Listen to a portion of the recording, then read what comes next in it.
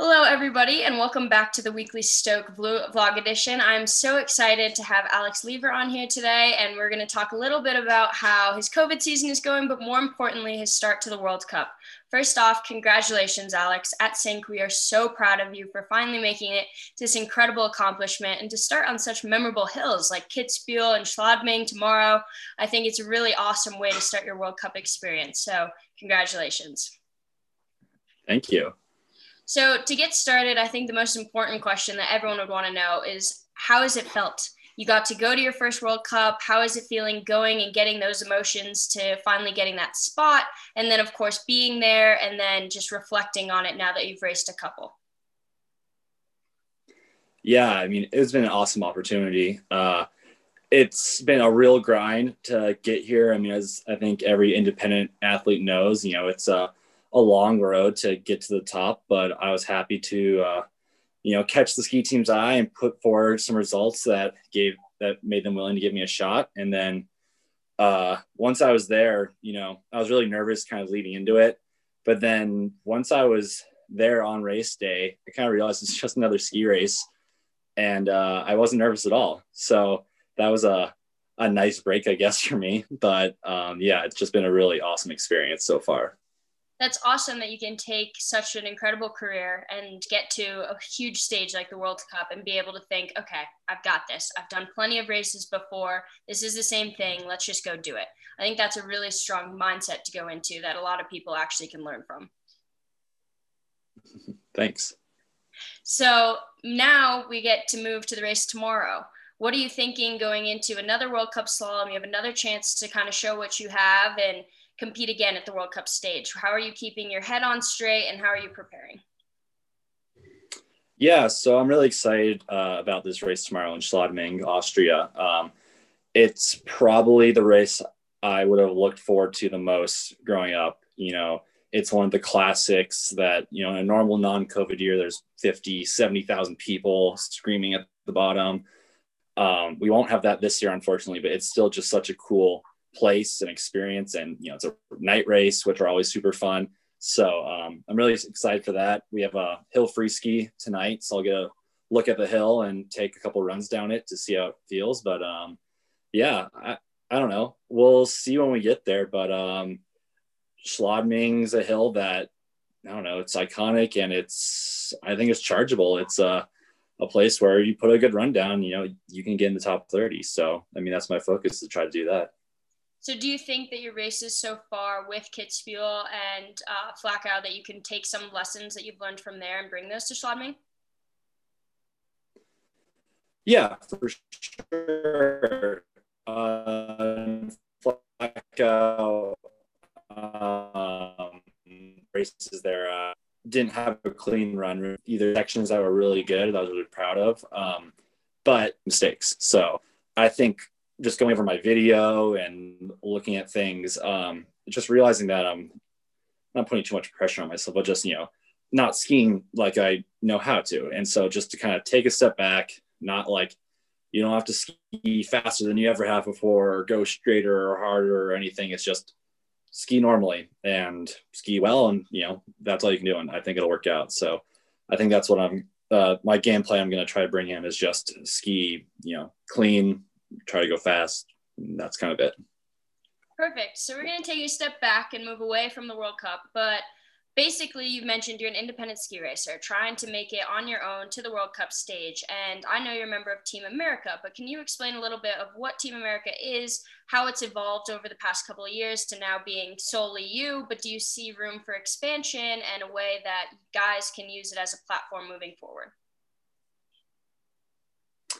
Yeah, so Team America is an independent foundation in coordination with Sync that tries to help empower independent athletes to make it onto the World Cup. And its initial years had guys like Michael Ankeny, Will Gregorak, Seppi Stiegler, and Hig Roberts on the team. And then evolved into adding guys like Brian McLaughlin, Garrett Driller, and then now myself. It's kind of a weird thing. We don't have any set criteria about who makes a team. It's just, in general, post-collegiate skiers who are still going at it and still trying to make that jump to World Cup. So there's no like rhyme or reason about, why we have 1, 2, 4, whatever amount of athletes. It's kind of just, is anyone skiing? And is there anyone who's pursuing the dream this year? And, for example, this year, I'm kind of the only guy doing it, who's post-college. And there's a couple guys at home, but yeah, in the future, I think we definitely look forward to expanding the roster. It's a really cool program that has helped guys make it back on the U.S. team and ski in, World Cup races and win U.S. national championships and things like that. So it's a program that we're definitely going to want to keep going for sure. Yeah, I know Sync has loved to be a part of working with you guys and having this ability to provide to athletes that are trying to continue to make it without being on the U.S. ski team. And so that leads to my next question, college. I noticed that you went to DU, graduated from there, and also got your master's at DU. So how has college helped you prepare not only to pursue skiing at the highest level now, but it also helps you in the business world? Because I've seen that you got your master's in quantitative finance. So Yes. How are you planning to use both those moving forward? Yeah, college was the best decision I made in skiing.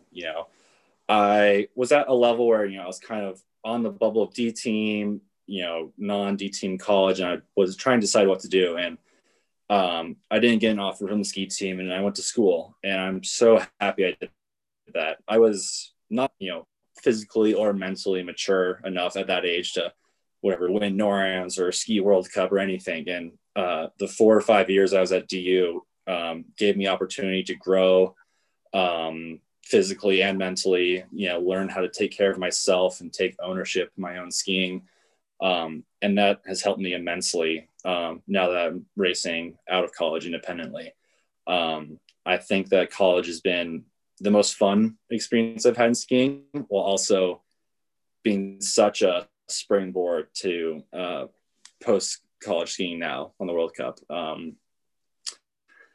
Yeah, I'm very thankful for that. And then in regards to non-skiing and the real world, whenever I'm done pursuing, this sport, I have a career to fall back on. I had an undergrad in finance and then my master's degree in applied quantitative finance as well. And so my work experience part of the resume might be a little lacking, but I'm hoping that I can maybe fluff that out a bit with skiing and get someone to hire me eventually. Perfect. Well, it sounds like you've got a good base to move forward with. So I'm hoping, fingers crossed, that you've got it covered. Yeah, exactly. And work. Yeah. So Alex, you've had a pretty awesome start to 2021. Let's say it. You've made it to World Cup. You've had a couple starts, and we're super excited to see you continue down this path. So what are you thinking moving forward? What's next in the future and the plans as you move through the rest of this year? So my short-term plans are to race Schladming, obviously, and then Chamonix World Cups. I've been invited to those as well by the U.S. team. So I'm really excited to, get 5 World Cup starts in my first go around, which is pretty amazing. I'm really thankful for that.